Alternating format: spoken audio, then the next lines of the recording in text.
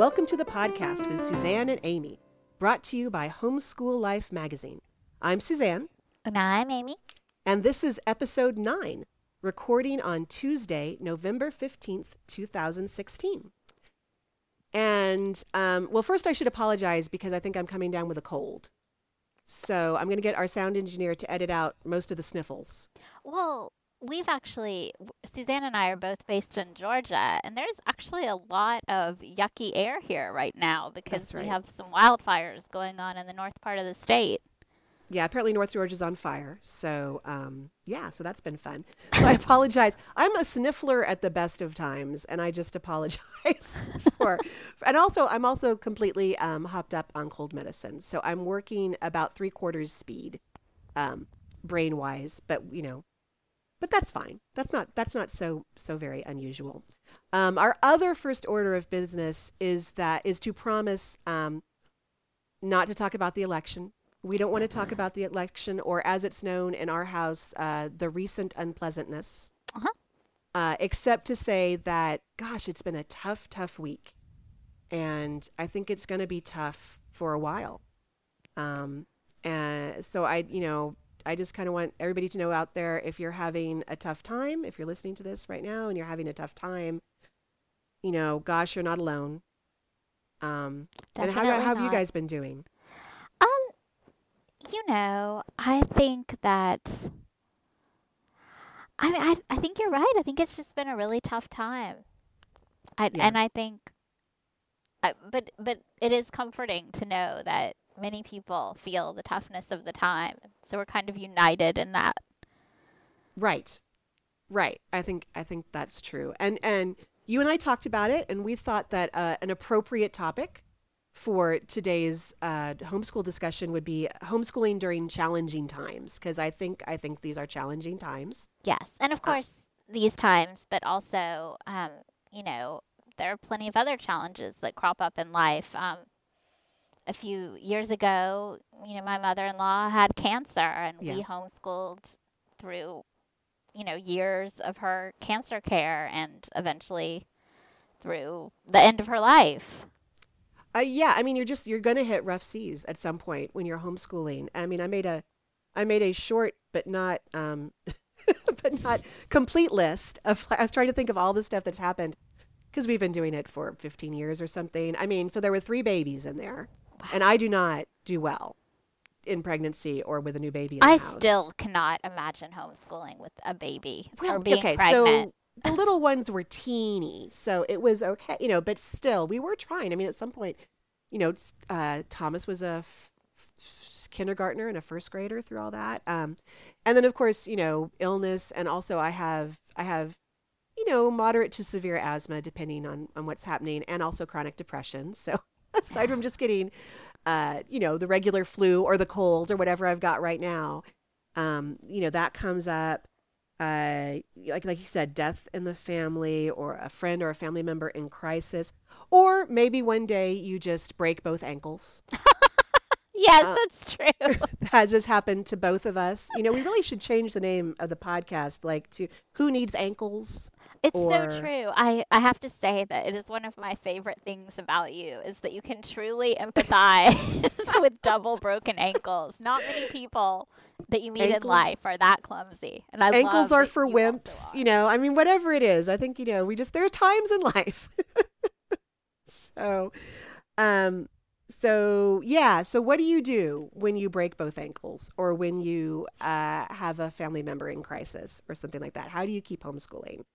And my first piece of advice, what I'm going to start out with, is don't. Yay. It is really okay to stop homeschooling for a while. I have not homeschooled through, all of the above, right? That list I just gave. I have not homeschooled through many of those times. And my oldest still got into college. My second oldest seems to be doing fine. The 2 young ones, the jury's still out, but I'm fairly confident they're going to be okay. So it will be okay. Sometimes I wished I had somebody to give me permission to just stop for a while and focus on my mental and physical health. So I am officially giving everyone permission. I will write you a note tweet me. I'll write you a note. And yeah, if you are not up for homeschooling, then just it is okay not to. And I consider that a feature, not a bug. I have had Software engineer. I know. I've had people come up to me like, "Oh, well, what do you happens when you're sick and you can't do it or something?" I'm like, "Well, we just don't do homeschool that day." And I think that can be kind of concerning, like if you're used to sending your kids to school every day and wait, all of a sudden school has to stop because the teacher is sick or because there's too much going on in our lives or whatever. But it works out okay, and I actually think that it's really good as a family because often these are things that are not just affecting you personally, they're affecting the entire family. And I think it's great that as a family we can shift down to a lower gear and focus on something else and be together. Well, I was not thrilled having to send the 15-year-old to school on Wednesday last week. She right. was fine and she got to see her friends and that was all good. But yeah, I think it's actually really great if you have a death in the family, if you have something like that, to be able to say, you guys, we're just going to take a break from homeschool for right now, and we're just going to be together as a family. So what has your experience been? Well, I think that too, and I think one point that is worth making is that just because you're not doing homeschool doesn't mean that nobody's learning anything or Right. getting anything out of those days. I mean, it's not like you've tied your kids up and said, you are prohibited from learning anything for the next 6 weeks.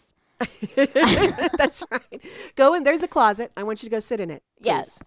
Yeah. So I mean, even if you're not doing any kind of hands-on stuff, there's a good chance that your children are not going to get substantially stupider while you're being hands-off. Right. Right. I think that's really true. And I mean, I think that is, I say this all the time, but for us, that is one of the reasons that we homeschool year round is because we can take those days when we need them and not even think about it. Which I'm not saying that you have to homeschool year round to not even think about it. For me, it lets me do that. Yeah. And I think it's great to have that kind of slack built into the system. And even if you don't homeschool year round, guess what? You can if you want to. I mean, Right? if you have a really difficult year and you come around to May and you're like, you know what? Maybe let's try to do X, Y, and Z over the summer.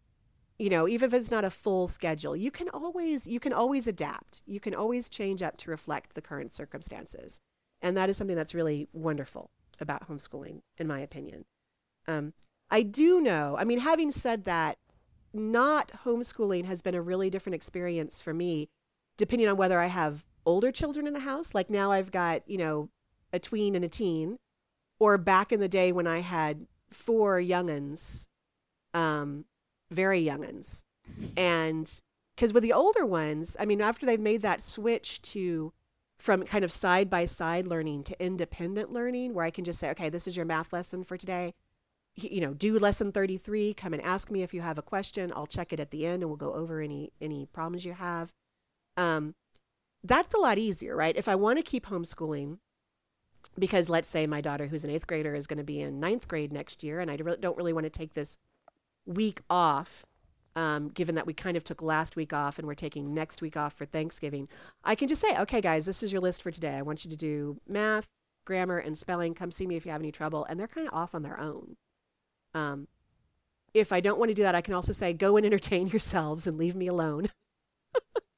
You can do whatever you want. I will ring the bell of summoning if I want you to bring me chicken soup or something. So that's really super easy. Gosh, it was less easy when it was, say, I don't know, 10, 8, 6, and 4, something Well, like that. yeah, because that's when you can say no homeschooling, but you can't say no parenting. That's right. And there were times when actually I didn't want to homeschool, but I went ahead and did it anyway, just because I figured, I'm going to have to parent them anyway. I might as well go with the structure that we already have, even though I really wasn't feeling up for it, and homeschool them instead of trying to just let them run crazy. And then by 1 o'clock in the afternoon, I'm crazy. Right.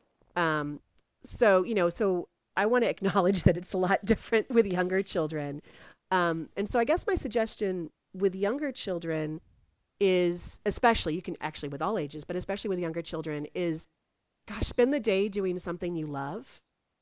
Um, for us, that's reading aloud, right? I really believe that if you can find something that you love to do with your children and you can structure your homeschool around that. I know I've talked about that before, but it really transformed my homeschooling life kind of once I figured that out.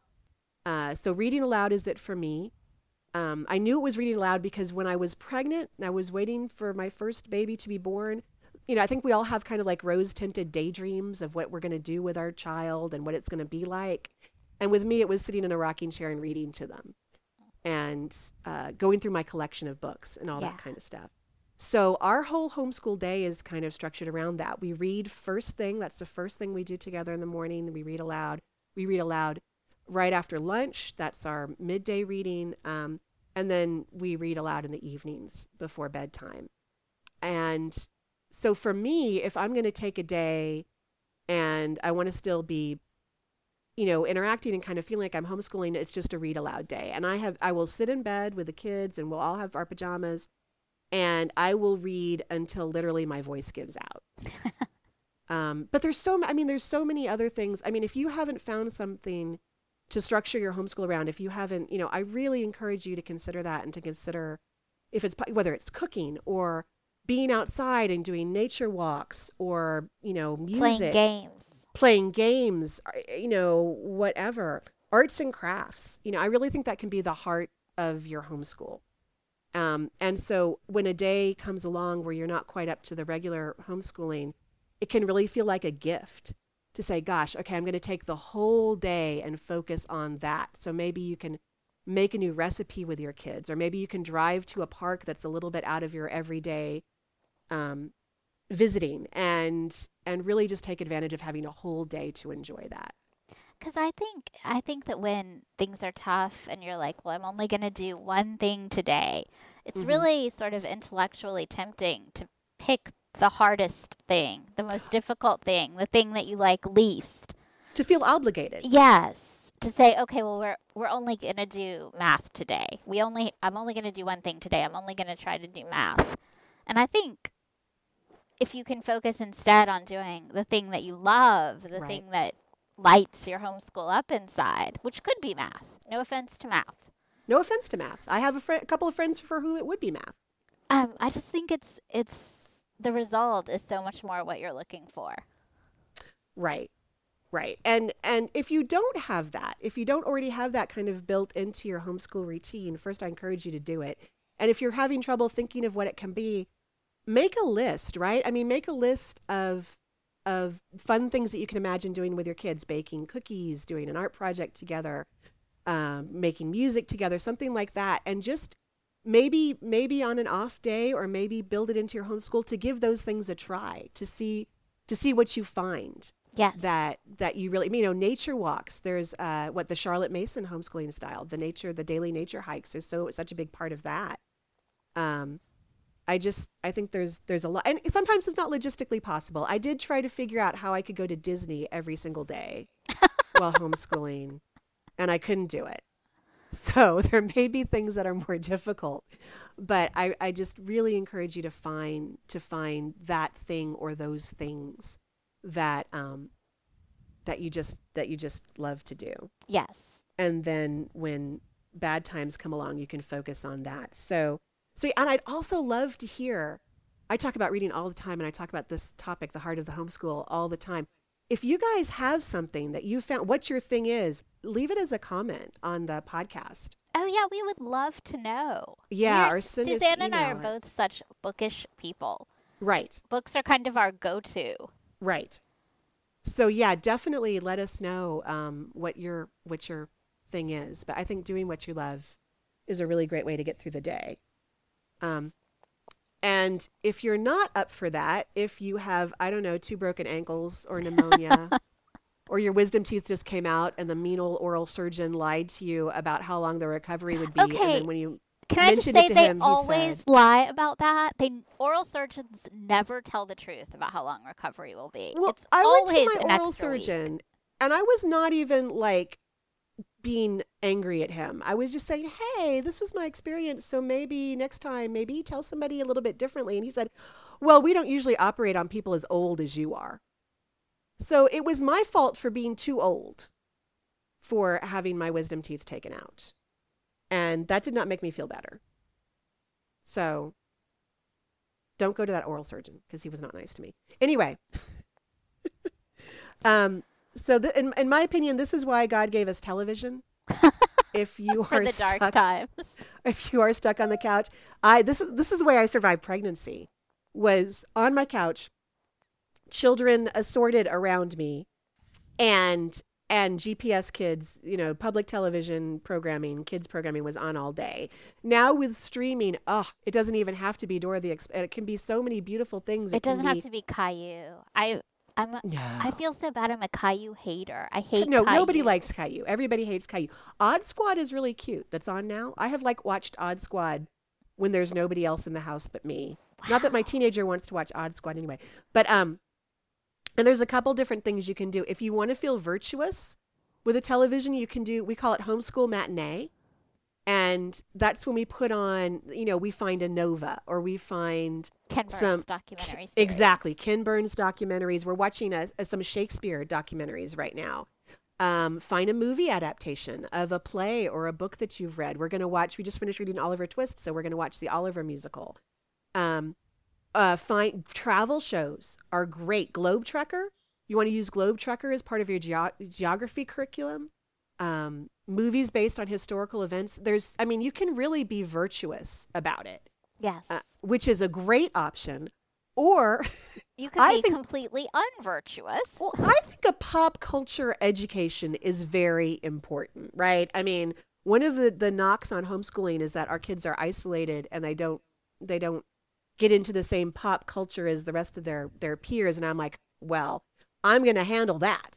So, I Well, actually share them with pop culture with my childhood. So I guess and you that know doesn't how really I help. feel about that because I spent, as Suzanne knows too well, because I complain about it all the time, I spent the majority of my childhood with no television.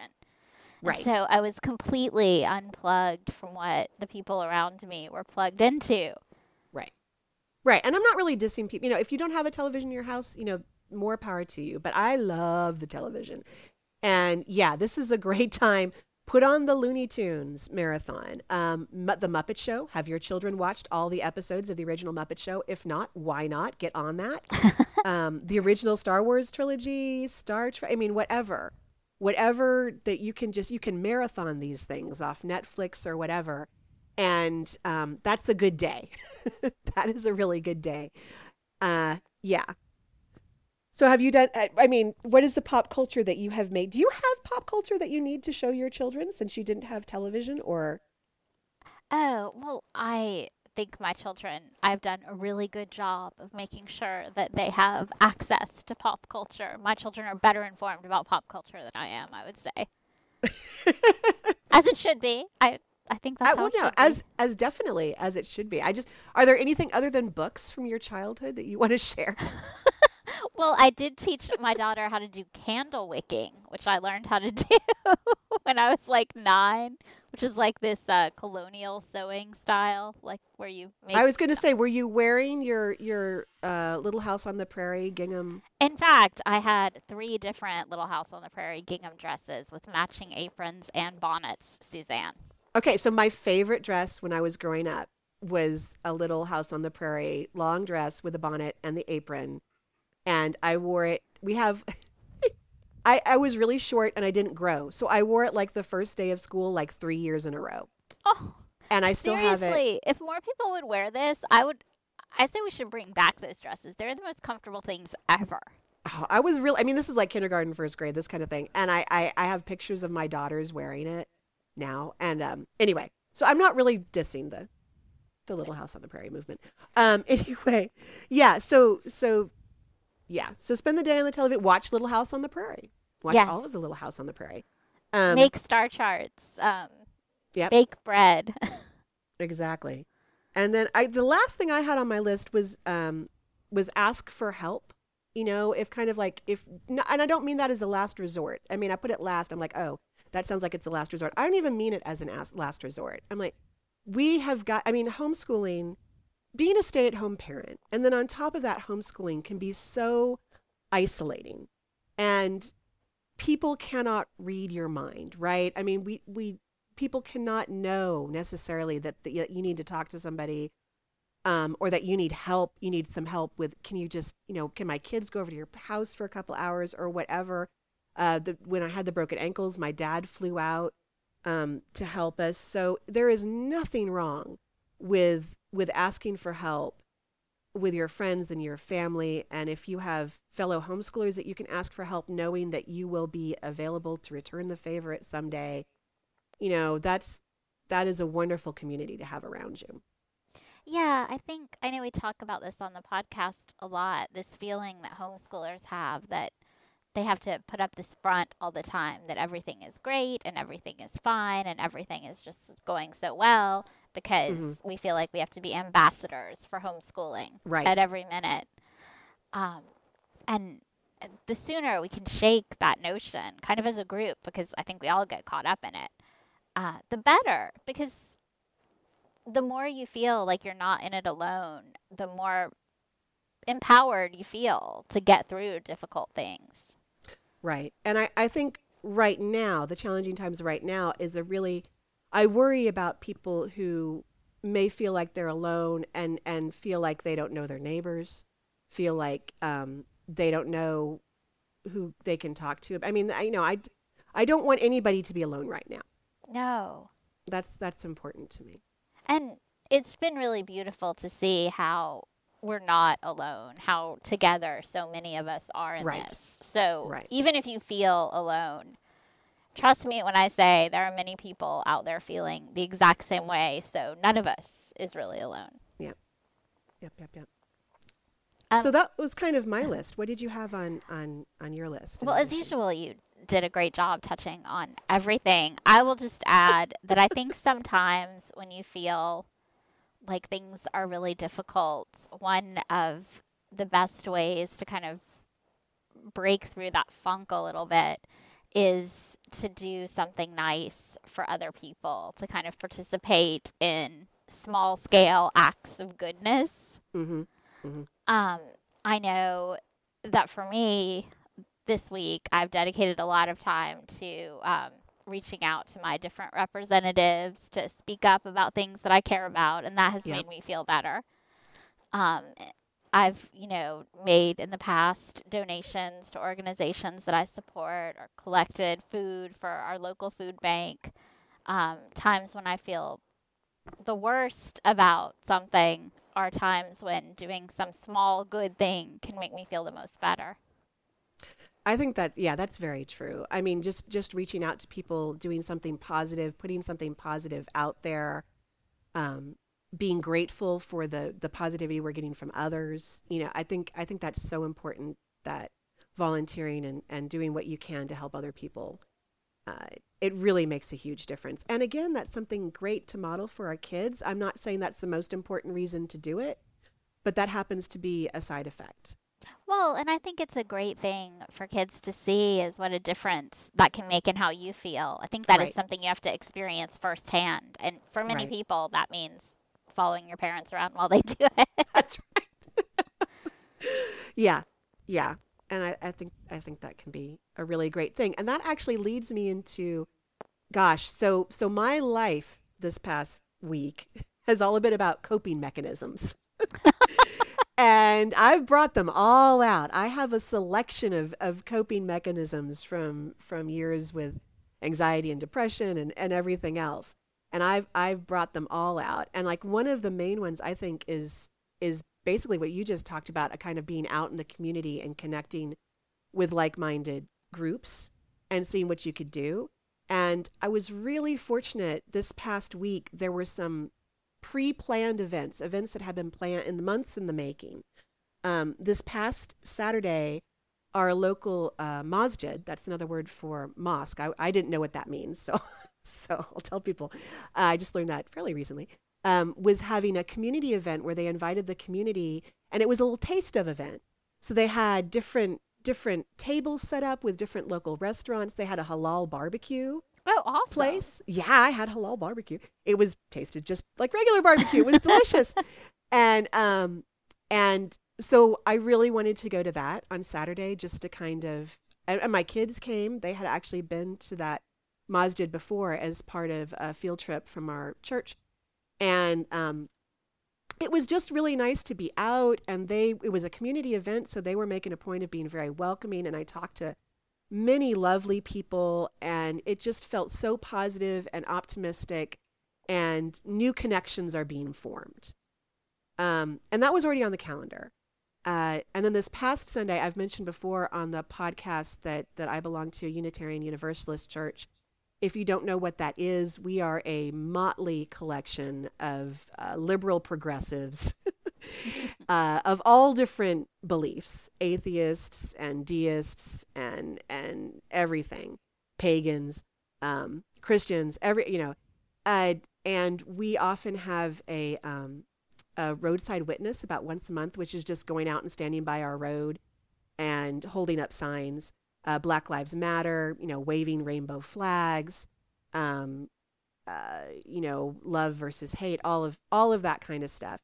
And we don't actually live. Our congregation isn't on like this hugely traveled road, so maybe 20 cars will come by. But it is really surprisingly powerful to stand out by the road with a Black Lives Matter sign or with a rainbow flag. I love that. Celebrate diversity or whatever. And you never know. I mean, it makes us feel good it was important. We didn't have one scheduled for this past Sunday, but we went ahead and did one for obvious reasons. And we had a person who had never been to our church, a person who was new to the area, pulled over and was very emotional and said that she just moved here to Georgia from a blue state and was just feeling at a loss. And it really made a difference for her. Oh. So, I mean, that's, it's a small thing, but it's being out. I mean, it was important to be with people and doing it together and making a statement. And then as it happened, again, already on the calendar, our youth group was going to work with, it's a different masjid, their youth group. And we have annually for the past several years, the Atlanta Center for the IRC, which is a national organization, the International Rescue Committee, I think. Sometimes I get it wrong. But IRC, it's a group that supports new refugees to America. And in Atlanta, they throw an annual Thanksgiving dinner. And our youth group helps with, in cooperation with the youth group from another local masjid, helps put on the Thanksgiving dinner. And that's happening this Saturday. So my point that I kind of just wanted to make, aside from I'm grateful that this stuff was already in my life, because I feel like if it wasn't there, I would need to go out and find it and find these groups that are out there that are doing these great things. Yes. And that are supporting the causes that I believe so strongly in, and that I think now more than ever, we're going to need to be visible and out there and supporting. So I hope that everybody out there, I hope you've got a community like that. If you don't, they exist. Find them. Yes. And it will make a huge difference, I think. I love that. I think it's amazing because that is, I think, what you need when things are hard. You need to see that things can be better, that there are people doing things that are better, that things are going right somewhere. Right. And still the same people were all here. The same people who were here before the election are all here. Yep. And yeah. But I don't want to make it sound like I've been out all week, like protesting and marching and doing virtuous things, because really I've spent most of the week in bed with my covers over my head. Yeah, it's kind of been a pillow fort week around here. Yeah, I don't think I left the house for 3 or 4 days. And when I did, it was to go to the library. So it was my happy place. So I was like, I'm going to go to my happy place now. Yeah, I thought about not leaving the house for 4 years, but logistically that seems a bit tricky. So anyway, so my other coping mechanisms have been not leaving the house. I have been completely off the internet, pretty much. No social media, certainly no news. I haven't even gone to like my regular websites, just like book websites and entertainment websites, because I know they're going to have articles that I'm not quite ready to read yet. I mean, positive articles that about what I believe in and that I agree with, but still I'm like just beginning to kind of tippy toe out there again.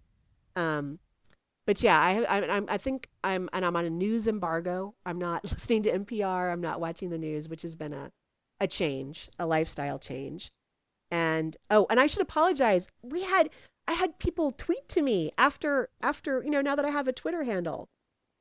And that's awesome. It's so awesome. Thank you people so much. And if I was organized, I'd thank you by your handle, but I'm not organized right now. Thank you so much. First of all, I still don't know how to work Twitter and I'm scared to press any of the buttons. I'm like, okay, I think this is a like button. I think I'll press that. So I haven't figured out how to, well, I could if I wanted to. I haven't been brave enough to tweet yet, but I really appreciate it. And I'm going to get back on. You should tweet that our new episode of the podcast is out. You could do that. That's like low pressure. That'll be my first tweet. I'll tweet that. But yeah, so I'm going to get back on, and that's, I really enjoy hanging out with all the people. I just needed a little break.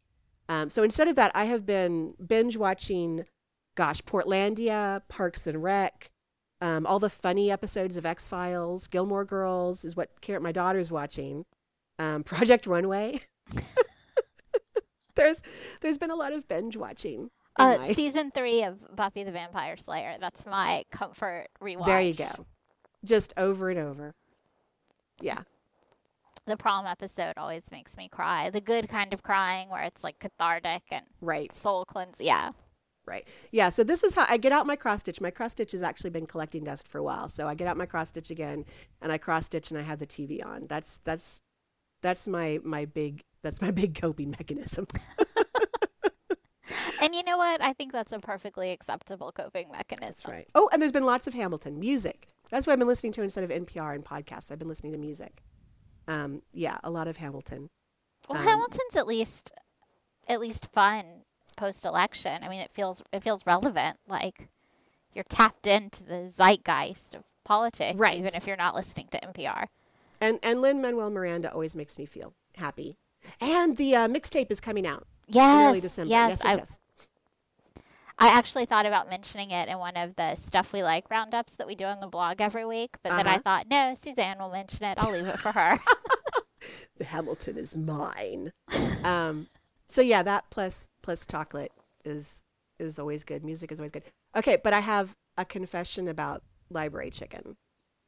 Okay, well, I mean, I would like to state for the record that I am not sure that any of the usual rules apply during times of crisis. And that includes the rules of library chicken.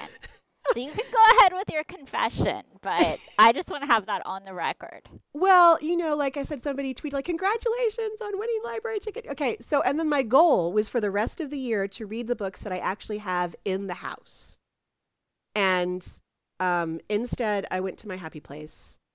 And I have maxed out my card and my husband's card and maxed out my hold. So I'm officially in, and I actually am officially, because my daughter had a school thing going on that was actually way, way south of town, close to the airport.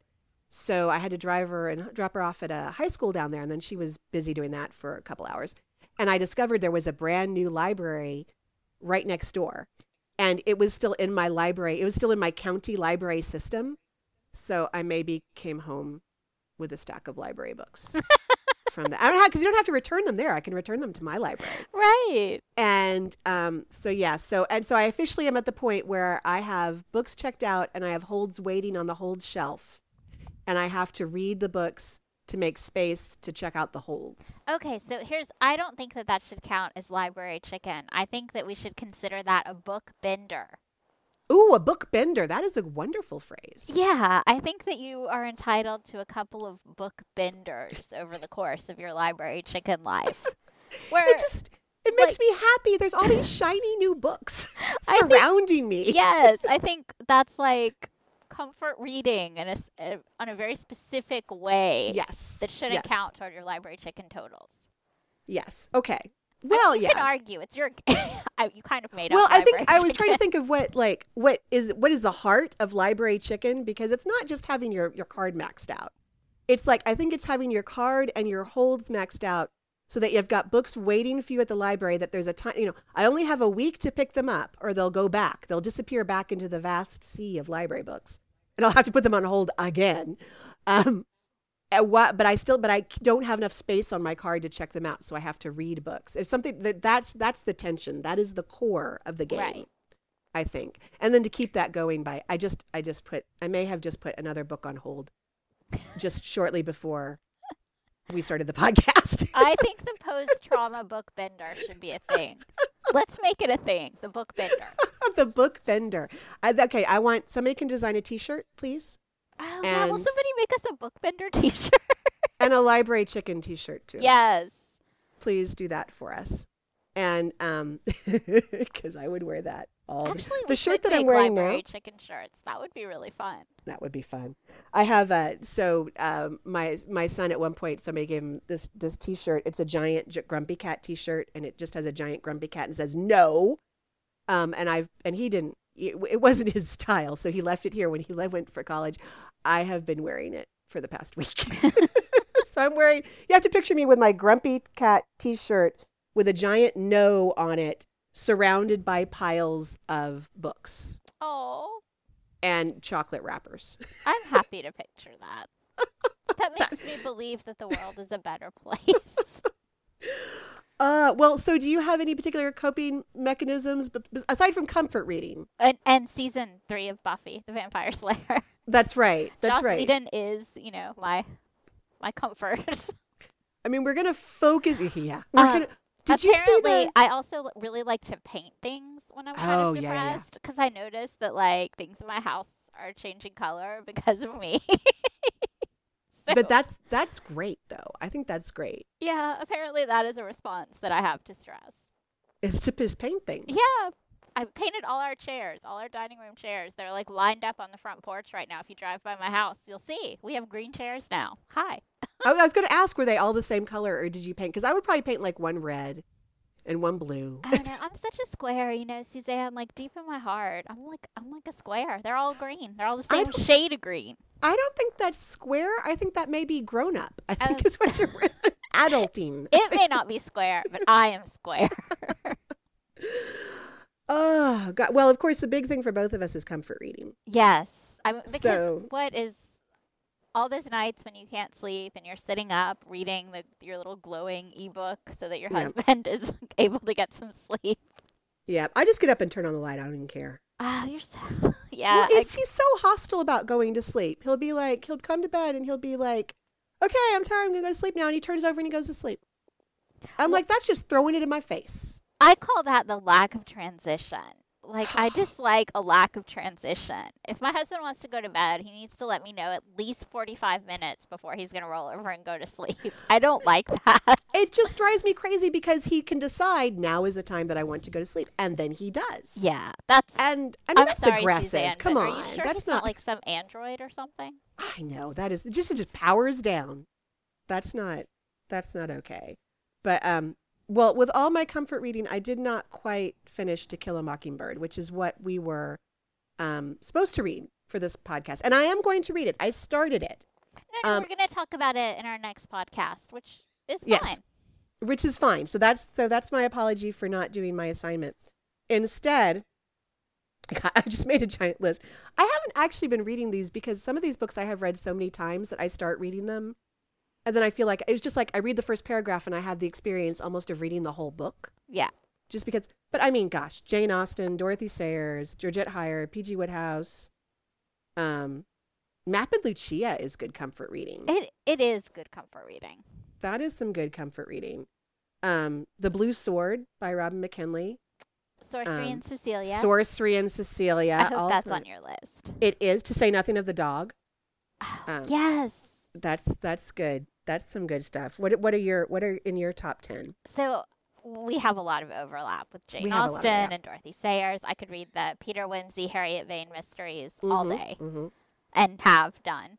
I love Ellen Montgomery's short stories where all the plucky orphans end up having families and love at the end. Oh, wait. I'm going to have to write that down. Ellen Montgomery. I don't think I've read her.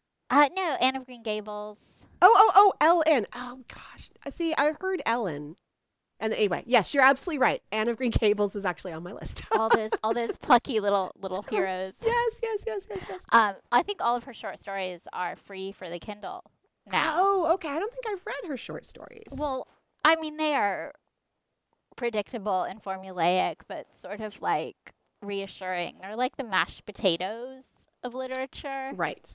Right. And sometimes you just really want mashed potatoes. I do. And Shuangzi, do you read the Taoist writer Shuangzi? I I don't think I have.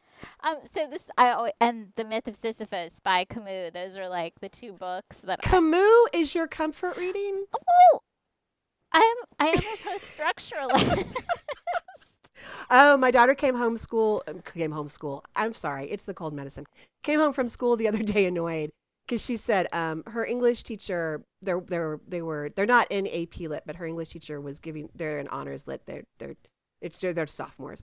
But she's trying to introduce them to like some of the essays and some of the questions that they might encounter. And her teacher said something like, "Well, I know we say there's no wrong answers when you're interpreting literature, but actually sometimes there."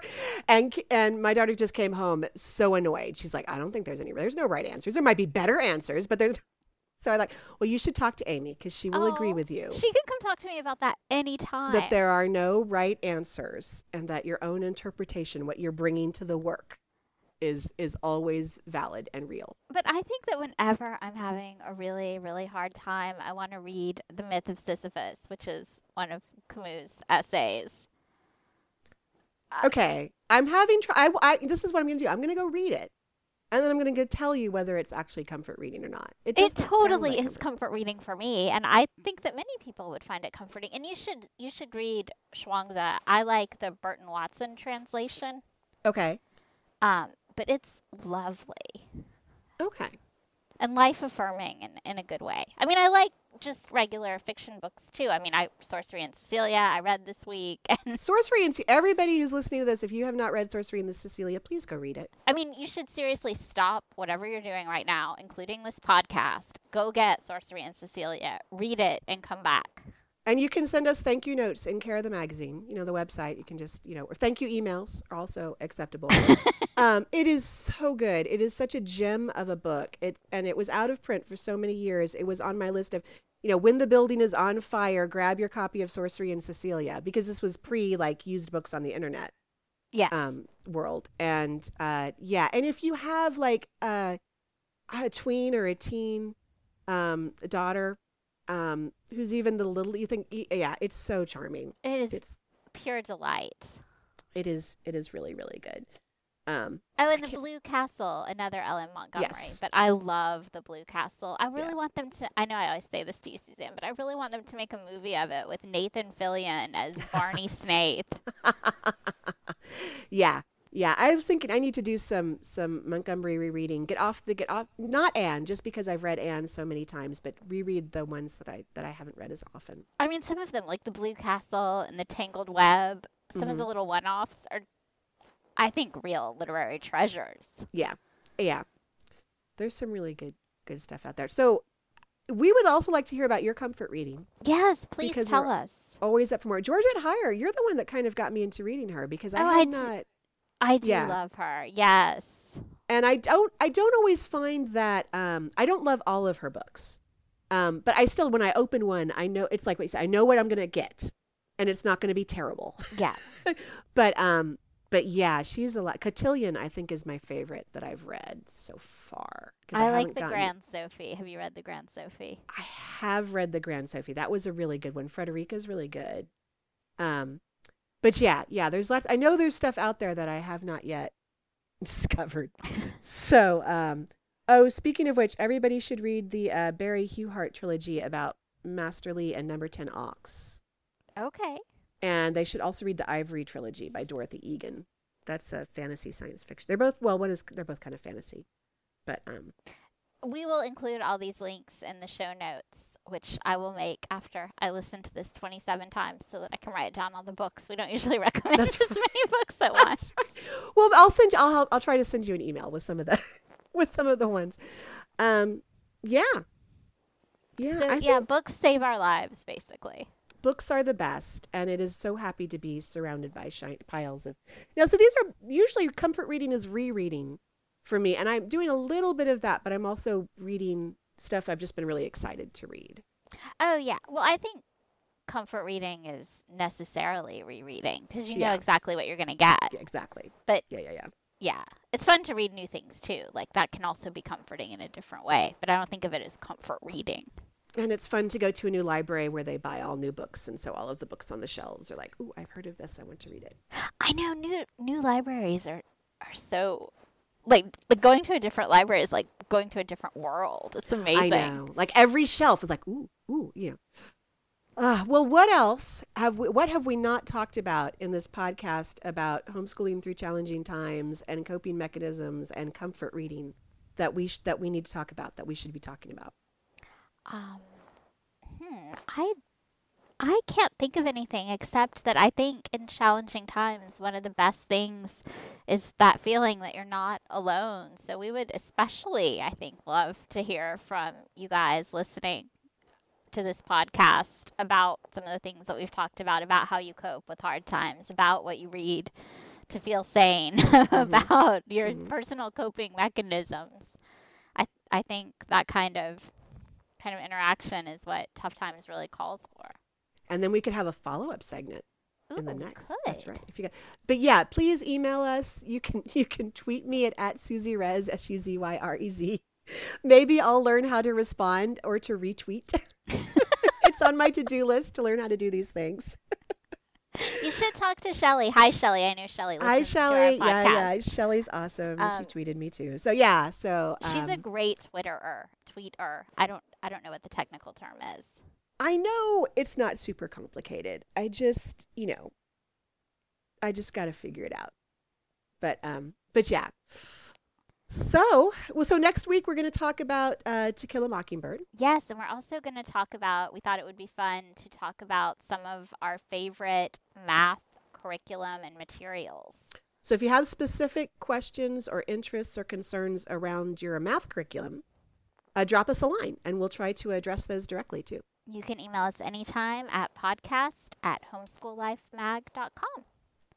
And I guess that is a wrap for this episode of the podcast with Suzanne and Amy, brought to you by Homeschool Life magazine. We will be back in a fortnight to talk to you again about all the places where home, school, and life intersect. Thanks so much for listening. Bye, everybody.